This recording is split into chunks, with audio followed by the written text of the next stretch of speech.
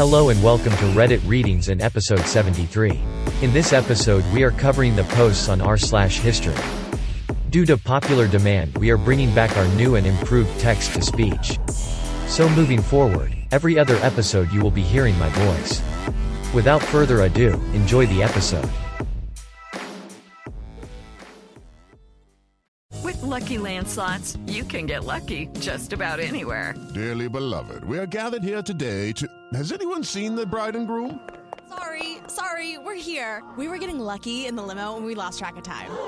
No, Lucky Land Casino, with cash prizes that add up quicker than a guest registry. In that case, I pronounce you lucky. Play for free at LuckyLandSlots.com. Daily bonuses are waiting. No purchase necessary. Void where prohibited by law. 18+. Terms and conditions apply. See website for details. User Crimson_Marksman asked, why weren't grenades invented a lot earlier? Gunpowder was invented in China sometime during the first millennium AD. The earliest possible reference to gunpowder appeared in 142 AD during the Eastern Han Dynasty when the alchemist Wei Boyang, also known as the father of alchemy, wrote about a substance with gunpowder-like properties. He described a mixture of three powders that would fly and dance violently in his Cantong Qi, otherwise known as the Book of the Kinship of Three, a Taoist text on the subject of alchemy. Although he did not name the powders, they were almost certainly the ingredients of gunpowder, and no other explosive known to scientists is composed of three powders. At this time, saltpeter was produced in Hanzhong, but would shift to Gansu and Sichuan later on. Wei Boyang is considered to be a semi-legendary figure meant to represent a collective unity, and the Cantong Qi was probably written in stages from the Han Dynasty to 450 AD. While it was almost certainly not their intention to create a weapon of war, Taoist alchemists continued to play a major role in gunpowder development due to their experiments with sulfur and saltpeter involved in searching for eternal life and ways to transmute one material into another. Historian Peter Lorge notes that despite the early association of gunpowder with Taoism, this may be a quirk of historiography and a result of the better preservation of texts associated with Taoism, rather than being a subject limited to only Taoists. The Taoist quest for the elixir of life attracted many powerful patrons, one of whom was Emperor Wu of Han. One of the resulting alchemical experiments involved heating 10% sulfur and 75% saltpeter to transform them. The next reference to gunpowder occurred in the year 300 during the Jin dynasty, 266 to 420, 11. A Taoist philosopher by the name of Zhe Hong wrote down the ingredients of gunpowder in his surviving works, collectively known as the Baopuzi, the master who embraces simplicity. The inner chapters, Nepean, on Taoism contains records of his experiments to create gold with heated saltpeter, pine resin, and charcoal among other carbon materials, resulting in a purple powder and arsenic vapors. In 492, Taoist alchemists noted that saltpeter, one of the most important ingredients in gunpowder, burns with a purple flame, allowing for practical efforts at purifying the substance. During the Tang dynasty, alchemists used saltpeter in processing the four yellow drugs, sulfur, realgar, orpiment, arsenic trisulfide. The Mongols and their rise in world history as well as conflicts with both the Jin and Song played a key role in the evolution of gunpowder technology. 64. Mongol aptitude in incorporating foreign experts extended to the Chinese, who provided artisans that followed Mongol armies willingly and unwillingly far into the west and even east, to Japan. Unfortunately, textual evidence for this is scant as the Mongols left few documents. This lack of primary source documents has caused some historians and scholars such as Kate Raphael to doubt the Mongols' role in disseminating gunpowder throughout Eurasia. On the opposite side stand historians such as Tonio Andrade and Stephen Ha, who believe that the Mongol Empire not only used gunpowder weapons but deserves the moniker, the First Gunpowder Empire. So how hard was it for people to just put a pin on the things? User Revealed SA commented this to the question. The earliest grenades do come from China. Rather than using pins, most early grenades used fuses and were shaped like spheres. Basically, what cartoon bombs look like. This spherical nature is also where they get their name. Early hand-thrown bombs looked like pomegranates, for which the French word is grenade. The use of grenades is also why many of the most prestigious units in European armies are called grenadier. These devices with unreliable fuses were highly dangerous. and soldiers who used them had to be both very strong, long-limbed, and precise throwers to have a decent chance of using them safely. So grenadier tended to be the biggest, strongest, and fittest soldiers on the battlefield, making the role a mark of prestige. When the need for specialists in throwing grenades faded away, these units retained that prestige, and even today with units like the Grenadier Guards of the UK. This 111 further added to this question. The interesting thing here is how the scientific method changed technological development. One lord in Asia gets his smartest advisors to create a grenade out of gunpowder. Because he needs it for some conflict or other. They test a bunch of different methods, settle on something that works for them, and you have the formula for a somewhat functional, very dangerous grenade. But they don't share that with anyone. Why would they? It's a secret, and it's likely to die with them. So now the next lord that thinks of using gunpowder starts all over again. At no point does someone go, "You know we've used grenades a lot. Boy, it would sure be better if they were safer in some way. They tend to blow up in people's hands. Maybe somebody really smart can figure out a way to make them better?" That culture doesn't exist yet. It was a product of the Enlightenment. User Upper Onion 642 asked the next question regarding slaves in ancient Rome buying their freedom. I am a big fan of ancient Rome, but one thing I can't grasp is how slaves could purchase their own freedom. I know gladiators could make some money, and I guess some slaves could do that too, but were they regularly paid for their services? Did not the owner also own all of their possessions including coin? If so, do not the owner get paid by their own money? Were there laws permitting the slaves to get paid? Bonus question. If a man sold himself into slavery like people did to become gladiators, was this for a limited time? Did they have privileges other slaves did not have, or were they treated the same? User Luke Ben answered the question with this comment. All of a slave's possessions technically belonged to their owner, but it was the usual custom to allow slaves to have their own property, known as a peculium. Enslavers could confiscate a peculium arbitrarily, but it was customary to allow it to move with the slave, even if the slave was sold. Depending on the work a slave did, they might have lots of opportunities to add to their peculium. Slaves who managed business enterprises or were hired out for cash like doctors and actresses would be particularly capable of accumulating their own money. It's still somewhat of an open question why Romans manumitted slaves so often, and what that tells us about slavery's role in the Roman economy. Certainly there doesn't seem to be a direct economic benefit from the perspective of an enslaver to letting slaves accumulate their own money, then paying them out of money they could have arbitrarily confiscated. It was probably a way of incentivizing slaves, so they cared about working independently at roles that weren't directly supervised by an enslaver.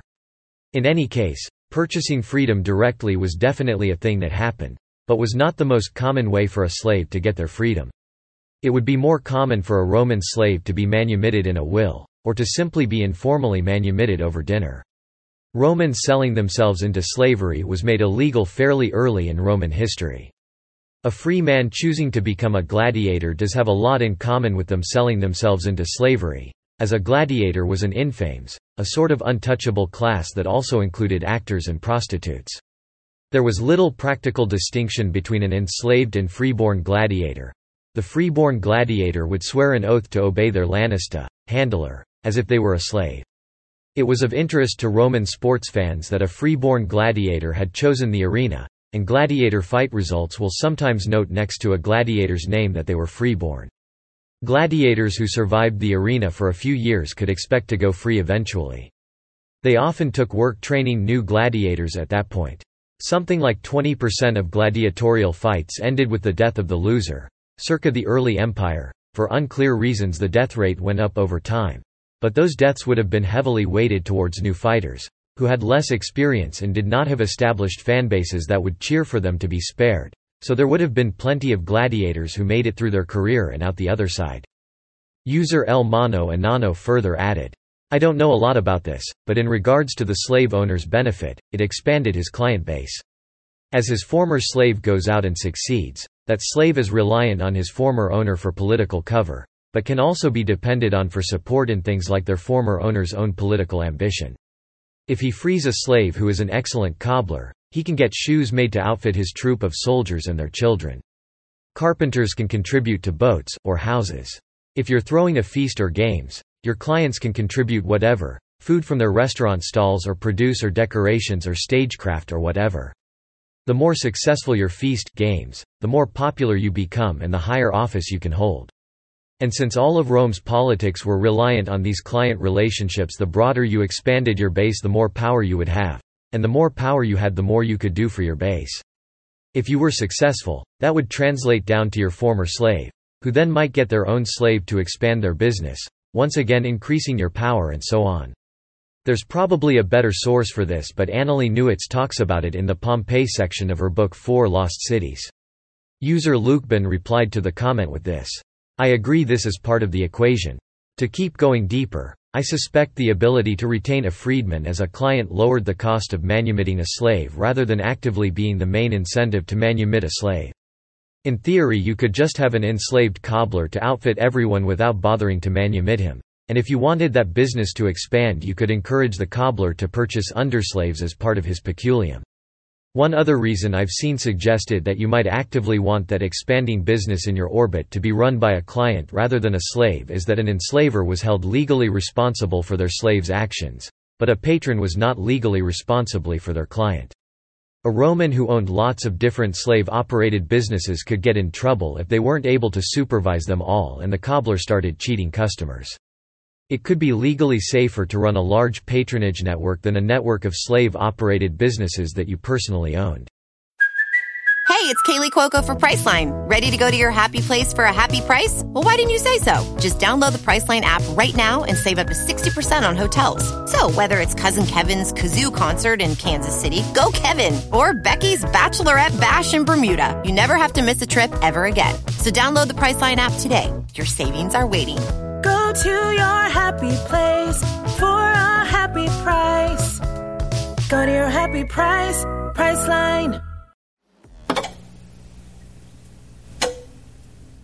On to the next topic, where this Redditor had a very interesting question about the American identity. As a non-American, who didn't really study its history, I am immensely confused as to where the identity of the American came. From what I know, aside from the indigenous Native Americans, the ones who rebelled, and thereby declared independence, were themselves European, or more specifically British, what led to the population adopting the American name and separating themselves from the other British settlers they were also a part of. It is something that sort of baffles me, as they adapted English as the language, and Christianity as the religion, although it is curious that Americans were, to my knowledge, not Protestant, unless Britain itself at the time of colonizing were not Protestant themselves. To which user G. McGath answered, the idea of an American national identity got a large boost, ironically, from Southern secession. After the American Revolution, people thought of themselves primarily as belonging to a state. The Declaration of Independence talks about independent states, not an independent nation. The Civil War brought a greater stress on preserving the nation. See Lincoln's Gettysburg Address, for example. The federal government flexed its muscles in an unprecedented way to keep the South from returning to de facto slavery. American patriotism is almost entirely a product of the Civil War era and later. User Oh No Tokyo added to this topic by commenting, earlier than you might think. Many colonists, particularly in New England, were already separatists from the Church of England, which meant that their ties to the mother country were already weaker. In some colonies like New York, many of the colonists were Dutch, and Georgia was one of the first colonies where you would be transported for crimes committed. The more famous example of this later on was Australia, a dumping ground for undesirables. However, realistically, the idea of being a colony being ruled by a king and representative assembly which is across an ocean that it took weeks, and even sometimes months to communicate with is generally what caused the divide. By late 18th century, the colonies that made up the 13 original states were fairly well developed economically and had their own concerns. The British government, while protecting the colonies during the French and Indian War, expected the colonies to follow their lead even if that lead was more taxes on them and the inability to spread out into new territories. Strictly speaking, the British government made decisions that made sense to them. They needed the extra tax money to make up for the costs of protection, and they did not want to stoke more problems with the native tribes, so that they instituted the Proclamation Line of 1763, which technically made it illegal for colonists to move and settle deeper into the continent.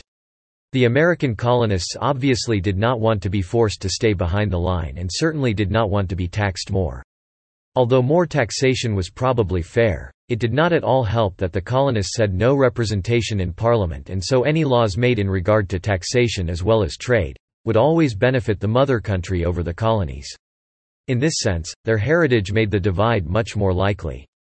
The descendants of the English settlers were very well acquainted with representative government from the mother country. They expected representation, and it is clear from even the history of England what happens when the government tries to avoid representation being permitted. Revolt. User Buzzing Leader 51 started the next topic by asking the question. So Germany had to pay $33 billion for World War I, and they only managed to pay that off by 2010. Did the valuation go up over the course of the century? User Flylyseplic answered the question by commenting, so Germany was initially to pay some 132 billion marks. That number was essentially fictional, and they did end up paying some 8 billion marks in the interim period, which were largely contributions towards things like occupation costs, which technically speaking were not reparations. Those costs were to be paid first and any remainder was then to be applied to the reparations bill.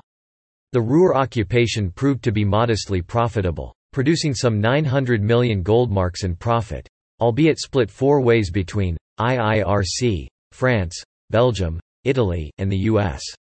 The costs of occupation up to 1921 were calculated as 3.1 billion marks in food and raw materials essential to Germany, as supplies for that same period cost another 4 billion marks.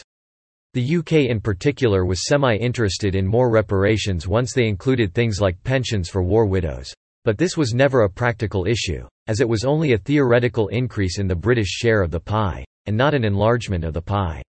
The UK didn't receive more money as a result, and largely felt the financial reparations would hold back Germany and prevent the UK from economic recovery into the bargain. One of the ongoing problems was Germany paying in kind: coal, timber, steel, dyes, etc. While cash payments were rare, payments in kind were more reliable, but were still technically defaults as Germany refused to supply the amounts it had agreed. 1920 to 1922 for instance, Germany fell short by some 15 million tons of coal, while it was simultaneously exporting coal to Austria and Switzerland. This is especially indicative of bad faith for several reasons.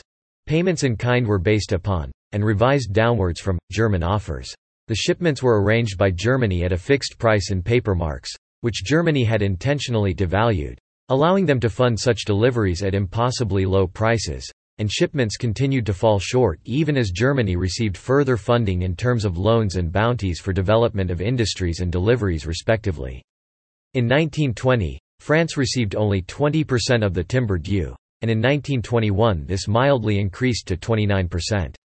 The UK in particular, if only due to geography, was at the back of the queue in terms of physical goods, and received only 0.2% of its allocation of timber in 1922. In 1921, Germany did actually pay 1 billion marks in full, largely because there were troops occupying custom posts in western Germany, but after that paid 13 million marks in late 1921 and 435 million in 1922. During this time inflation spiraled, largely thanks to enormous amounts of paper marks being printed. The Germans blamed reparations for this at the same time as they barely paid anything, proving inflation and reparations payments were in fact entirely decoupled, and inflation was a very handy ploy to pay back war debt, domestic debt, and state enterprise costs, as well as dodge reform and reparations.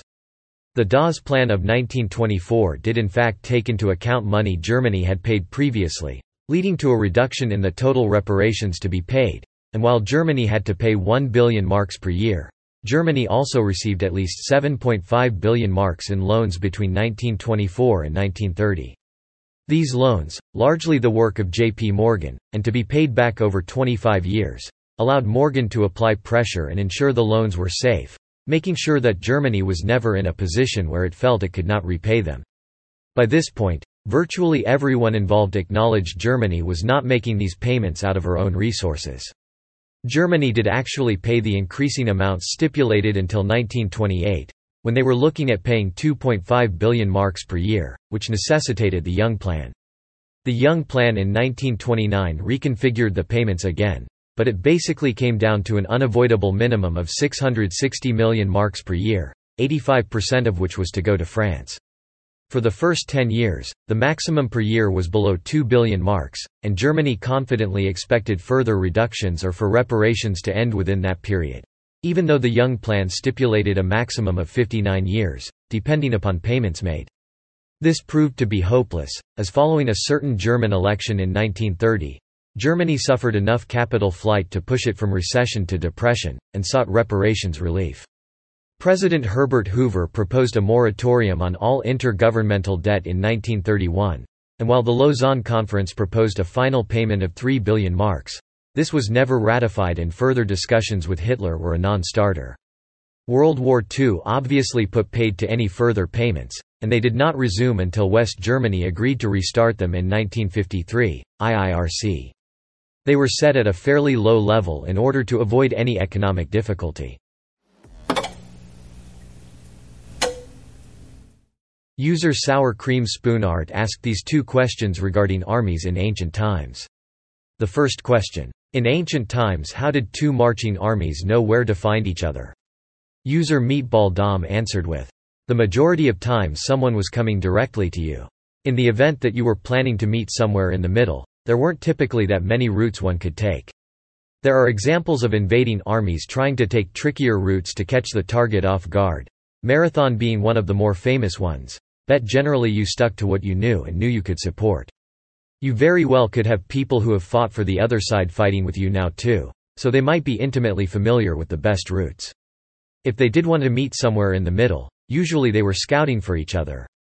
Send out people well in advance of you who could then communicate back to you what was going on. This could tell you the numbers, their direction, what they were doing, and allow you to adjust on the fly. The second question reads as follows. And at that point, why not just go around them and take their city? To which user Meatball Dom answered with, it would be a very risky move. Let's assume the target has basic fortifications, enough that you'd be expecting some resistance, and some level of siege. So their defensive army has just marched out. You've tricked them into thinking you're on the other side completely, and now you're marching right at their city. Remember those scouts? The city will have them too. And they'll almost certainly have soldiers there as well, perhaps even of equal size to the one that's been sent out. Now this might give you the chance to take them on one at a time instead of at the same time, and might be beneficial. But what happens if those scouts reach the other army in time and now they've marched back and you're trapped between their city walls with the first army now pressing against you and the army that stayed put, or just anyone in the city ready to fight, also letting you have it? You're trapped and it doesn't look good. Look at Julius Caesar's actions at the Battle of Alesia. He had Vercingetorix inside Alesia with his army, and wanted to take the city and Alesia. But he was aware that he was vulnerable to any other reinforcements coming from behind him. So he built a wall around Alesia, and then built a wall around his troops, so he could both defend against any attacks from Alesia and defend against any attacks from outside of it.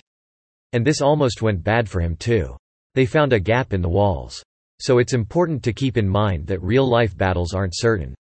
It's not a board or card game where throwing down a certain strategy automatically means X, or automatically does Y, or invalidates any attempts, no matter how puny they may be. Things are always changing, and what worked once may be a complete disaster the next time under nearly equal conditions. That's it for today's episode of Reddit Readings.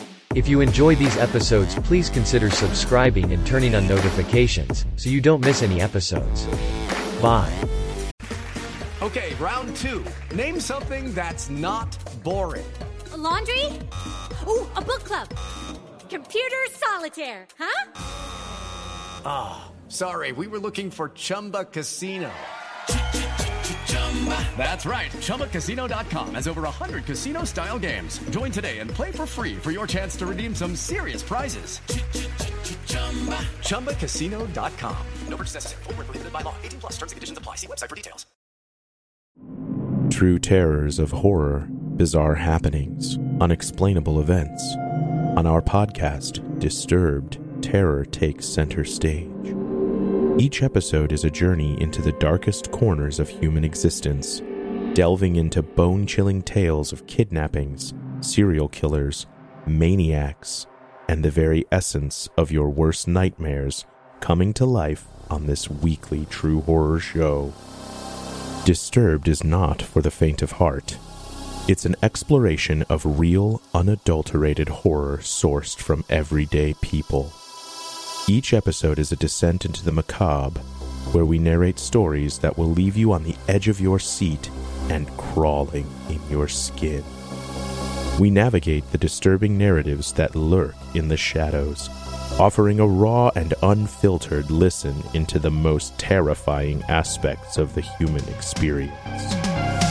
Enter at your own risk and let the unsettling tales unfold in the haunting realm of Disturbed. And remember, listeners, stay safe out there.